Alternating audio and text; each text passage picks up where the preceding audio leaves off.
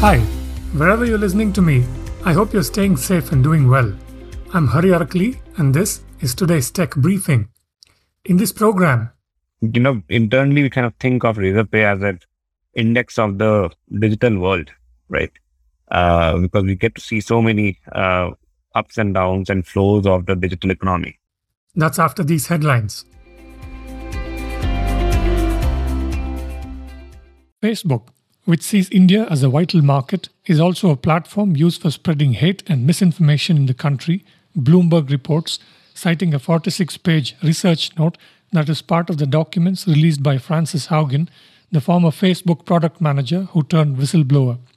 The report, an Indian test user's descent into a sea of polarizing nationalist messages, shows how little control Facebook has in one of its most important markets, where it has also invested close to $6 billion into a partnership with Reliance Industries, the country's biggest conglomerate, according to the Bloomberg report, which is behind a paywall but was also carried by Economic Times.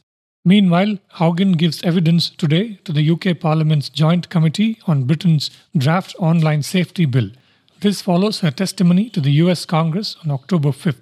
It will be the first public evidence she has given in Europe regarding her experiences at the company and her ideas to regulate social media, the UK Parliament said in a press statement. Facebook, which is expected to announce a new name for itself later this week, also reports its latest quarterly results today. Grow, an online investment platform provider in Bangalore, has raised $251 million in its Series E round of venture capital funding, tripling its value to $3 billion, TechCrunch reports. The investment was led by Iconic Growth, joined by Alcuin, Lone Pine Capital, and Steadfast, as well as existing investors Sequoia Capital India, Ribbit Capital, YC Continuity, Tiger Global, and Propel Venture Partners. Grow was founded in 2016 by 4 former Flipkart employees. It has now raised more than $390 million and was valued at $1 billion in April this year, according to TechCrunch. Clear, which makes the popular tax filing platform ClearTax for consumers, has raised $75 million in Series C funding, led by Cora Capital, Stripe, Alua Capital, Think Investments, and existing investors. The funds will be used to accelerate Clear's expansion into lending and payments for business customers and into international markets. Clear's cloud platform grew 5-fold in the last 18 months, adding more than 3,000 large enterprise customers. It also saw a surge in usage with over 1 million small businesses on the platform, which now processes more than 10% of India's business invoices with a GMV of $400 billion, according to the company. Clear recently acquired Y Bank to expand into B2B payments. When Shashank Kumar and Harshil Mathur teamed up to start Razorpay, most folks asked them why they were starting another payments gateway, and the duo had little knowledge of the financial sector in India, he recalls. Today, the Bangalore company has become one of India's best-known fintech successes and a rapidly expanding platform for digital banking, lending, insurance, payroll management, and a growing list of other financial services for a large number of customers. I caught up with Shashank for a quick update, and he spoke about topics including RBI's new rules on payments and how Razorpay attracts and retains talented people. Here's more from our conversation. Shashank, welcome to this podcast, and thank you for making time for this. Razorpay has come a fairly long way, even though, of course, you say that it's still very much the beginning of things. You started out with payments, but already you are now a financial services provider. Your platforms are already facilitating lending, insurance, in neo-banking, as you mentioned. Tell us about some of the important innovations on your different products and platforms in recent times. Hey, thanks, Hari. Thanks a lot for the invite, and excited to be here. Internally we kind of think of Razorpay as an index of the digital world, right? Because we get to see so many ups and downs and flows of the digital economy. Company has been focused building on the infrastructure part very heavily, right? So the payments environment today compared to 2015, there is a day and night difference, and all the stakeholders in the ecosystem play a huge role. Be it the regulator, the networks that are there, the banks that are there, and of course the fintech startups. And as time passed on, right, we have innovated a lot on payment applications. So there is the core infrastructure layer, which is extremely important and needs to be robust for the country. But then we innovated a lot on the payment applications that we built on top of that infrastructure, like payment links, payment pages, invoicing, subscription management. And all of these have seen great uptake, right? In fact, recently, we had launched a product called Mandate HQ to ease the transition of recurring payments to the new regulations that RBI had brought in, right? Which is a lot more customer friendly, but impacts many recurring businesses in the short term, right? So you'll see that in next 1 to 2 years, there'll be an explosion of subscription-based, businesses, subscription-based products in the country, and that will be a new thing for India, right? Like we've traditionally very much been like a one-time payment kind of thing. Like, you buy a product, you pay one time, and that's it. Now, slowly that's changing with, with the OTT platforms like Netflix and Amazon Prime. But with the new regulation in place and with the kind of products that we are providing to banks and to businesses, I expect like almost like a 5 to 10x increase in subscription payment volumes, and also a lot more innovation to come through in the ecosystem. Then beyond this, then, we have innovated a lot on the financial services part, on the neobanking front, on the payroll front, and we get a lot of love from the ecosystem on our neobanking product and payroll product, to the extent that, people call out on social media that, this product literally saves them 6 to 10 hours every month. And for a founder to get that much time back, I think is pretty amazing. And more recently on the payments front, there's another big regulation that is coming through on 31st December, which is by RBI, which is that, no entity in the payments no entity, in the merchant ecosystem will be allowed to save cards other than the networks and the banks themselves. So today, a lot of businesses save cards on their end for providing convenience to consumers, right? So that, when you come back to the website, to the app, you don't need to enter your card details again. You'll just, your card details are saved. You can just enter the CVV and the OTP, and that's it. You'll breeze through the checkout process, right? Now due to, a lot of security issues and other incidences that happen, I think RBI took a step back and sort of came up with the regulation that, nobody should be saving the raw card data in the ecosystem. Only the networks and the issuing bank should. And instead, everyone should be saving the tokenized information. And this tokenized card information is basically just a random substitute for the actual card number, which is not so much usable other than for the intended merchant, right? So that's a big change. And we have developed a product called Token HQ that kind of helps businesses manage that transition as the regulation becomes applicable. I think it's an important one, not just to comply with the guidelines, but also to ensure that, the customers in the end are not inconvenienced due to this change. Help us understand what RBI's rationale is, and how some of the innovations like Token HQ can kind of reduce the friction over here. So if you look at the overall Indian ecosystem, right, first of all, recurring payments were always in the gray zone, right? It was not clear, like, whether you should do it or not do it. So some banks supported it, some banks didn't. And usually it was present in credit cards, but not on debit cards. But overall recurring payments volumes, is kind of less than 1% of the cards ecosystem, right? It's not a large figure, and, it's mostly limited to tier 1 consumers who sort of use it, right? Now, with this change, what RBI has done is that, all the banks are supposed to provide a portal to the consumers, where the consumers can see all the subscription options that they have opted into, all the subscription, plans that they have opted into, and they can cancel those plans from one place instead of going through, running through the merchant website or figuring out like how to cancel a subscription. And see, this bit is really important, because in India, you have a lot of consumers which are transacting online for the very first time, right? The digital literacy is still not very high. And the trust on online payments also is something that's slowly building up. So you don't want to rock that boat, right? You don't want to, break that trust, right? And you want to take measures to improve that trust. I'll give you an anecdote. For example, in US, there's a media company, right, where obviously you can subscribe to their to their online articles in one click by just putting your card information. But to unsubscribe, you have to write a postal letter, a snail mail to their headquarters to unsubscribe from their product, and which is a very bad experience, right?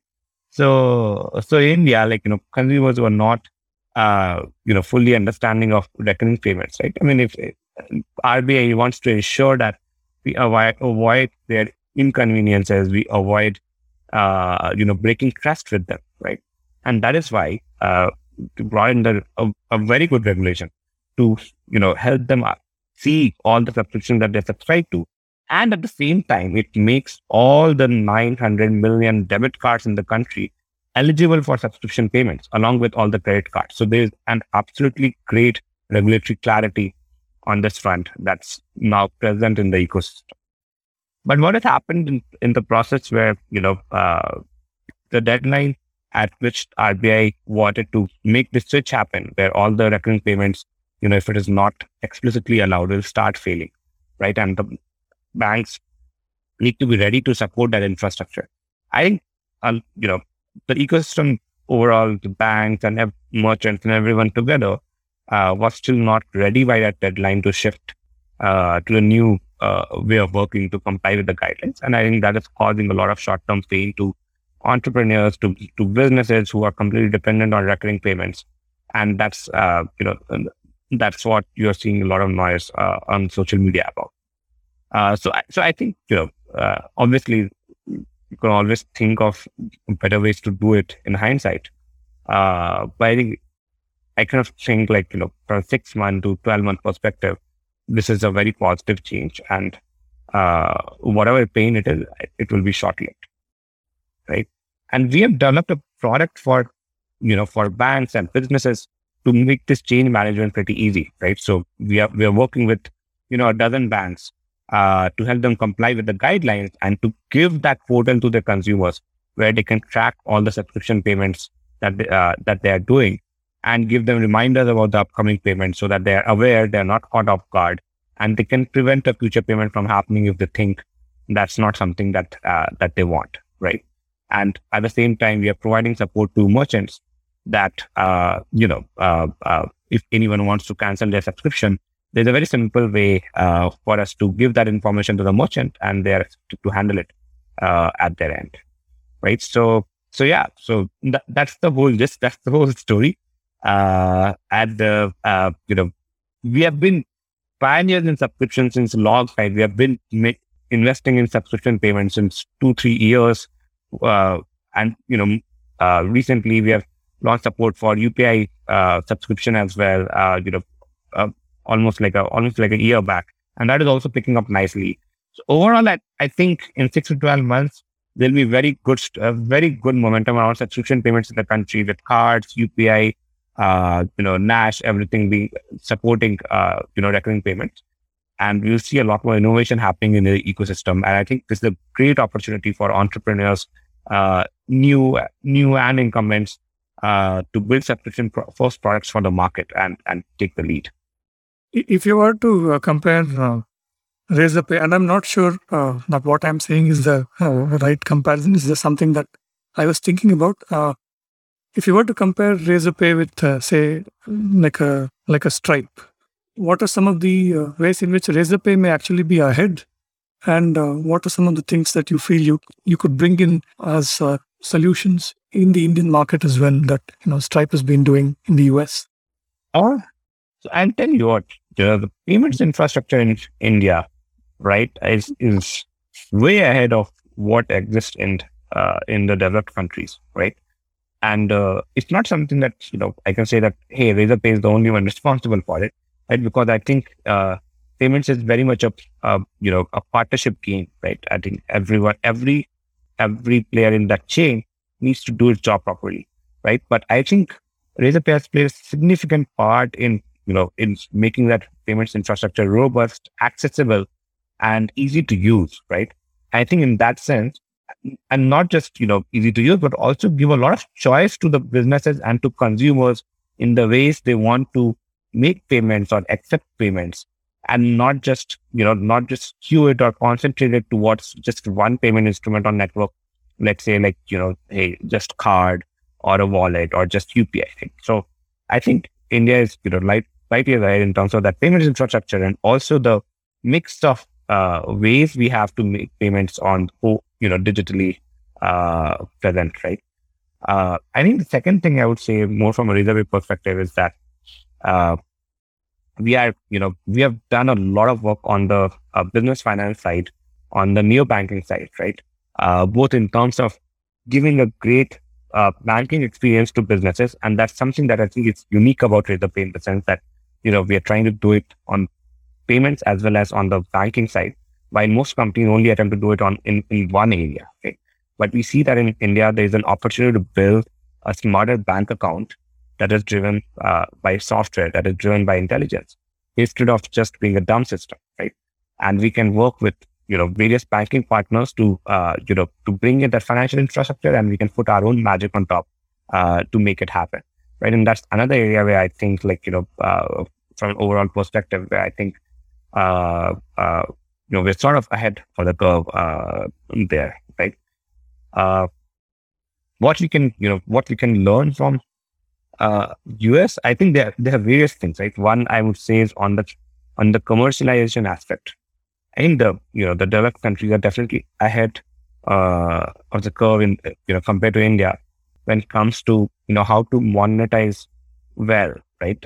And drive and give that value add to businesses, but also let the market take its own free way to find that equilibrium of cost and sales price, right? And at the same time, let the competition flourish in a good way, right? So that's, I think, definitely one piece where long term, I think India can do much better, right? Because the banks have to invest a lot in their payments infrastructure, right? And if they can't make money on that, then I think it's going to hurt the whole ecosystem and somewhere hold it back than where it can be at its full potential. Okay, couple of questions more pertaining to your role as CTO. So if you step back and look at everything that you've built so far, what do you see are your biggest challenges going forward? A very good question. See, I'll tell you one thing. Like, one thing that we are always, always at the back of the mind is to see how regulations are changing, right? Because that has an oversized impact on our business. Soon we'll become a regulated payments entity as well. We will be directly regulated by RBI, and there are a lot more changes happening in the ecosystem, right?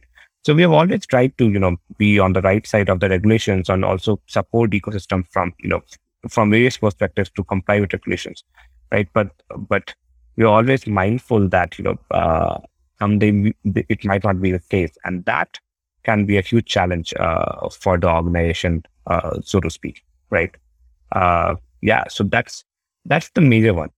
Beyond that, honestly speaking, we are at a stage where we have done a bunch of good things, but we can't really rest to say, hey, our job is done, right? Like that feeling of complacency is absolutely something that we have to avoid as an organization, and also be focused on the mission and vision that we are focusing towards, right?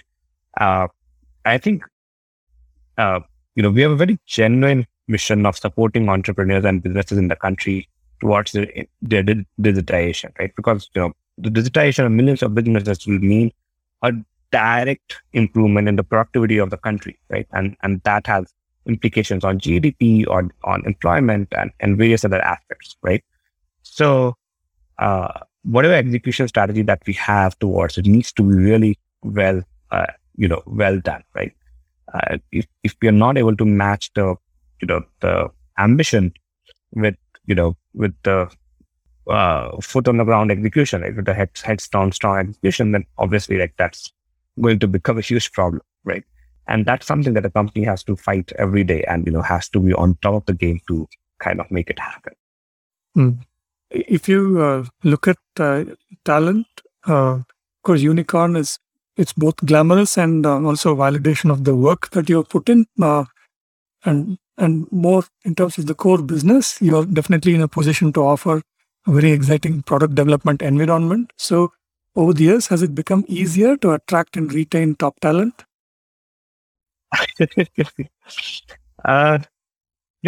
Hiring and retaining talent has always had its challenges, right? As our company grows, the nature of that challenge probably changes, right? But we can stick to the fundamentals when it comes to hiring as well as retaining people, right? And that fundamental is simply that we make the right promises, we give a good experience to people from the get-go, right? And we give them an environment where they can work well and they can grow over time if they are performing, right? And that is what is, and it's the very basics that work well here, right? And I think, hiring talent was very difficult back in 2015, 16 as well, and it is difficult today also, right? So if your hiring strategy or talent retention strategy is just that you're going to pay a lot of money, or you're not going to hire the best talent, then I think it's not going to work out, right? You need to have the right people for the right job with the right motivation levels, right? And you need to have a good way to select those people, and you need to also work on very well on ensuring that the people coming into the company understand your culture, right, and propagate that culture for that the organization grows. And I think we have been able to create a good operating system for managing this, right? We always believed in being an employee first company, right? Doing right by the people that we have in the organization who are giving so much for us to grow, right? And you would see that in some of the things that we do, right? Like, for example, I probably say that, we want to create 1,000 millionaires from Razorpay in our lifetime, right? We want to, and we are pretty generous with ESOPs. And also, we have done 3 ESOP buybacks in the ecosystem at a time when, ESOP buybacks were pretty rare in nature, right? And usually only done by very large organizations like Flipkart in the past, but we have made it very standard for a growing company, Series B, C, or D company to do those ESOP buybacks, right? And I think it's these things that sort of help you, focusing on your culture, focusing on your people to hire well and to retain them as well, right? I think for us, with scale, the kind of challenges that have come through have changed, but the approach that we have remained the same, and that is what is helping us today also. One of the things that I've been learning, interviewing entrepreneurs like you and experts on this podcast as well, is as companies, startups like Razorpay reach a certain scale, for the next big phase of growth, there is a dearth of experienced talent in the Indian ecosystem. How are you tackling this problem? At some point, will it require Razorpay to also expand into Silicon Valley? I mean, I'm just thinking aloud. See, we started Razorpay when we are complete outsiders to the financial industry, right? And nobody expected us to, and we were pretty late entrants in the market, right? When we started Razorpay in 2015, now it seems like a long time away, right? But in 2015, there was still an abundance of payment companies, and there's still a lot of incumbents. And it was not at all obvious, why are you starting another payment gateway, right? And especially when, you have no knowledge of the financial industry, so to speak. I honestly would say that our approach to talent is to find people who are the right fit for the job, right? Who have the right attitude, right? Who are very good first thinkers from first principles, very good thinkers, of organization building, of the approach to people, right? And these are things that you can find. It doesn't need to be someone who is like 20 years experienced. You can find people who are 5 years experience or 10 years experience who have that kind of talent, right? And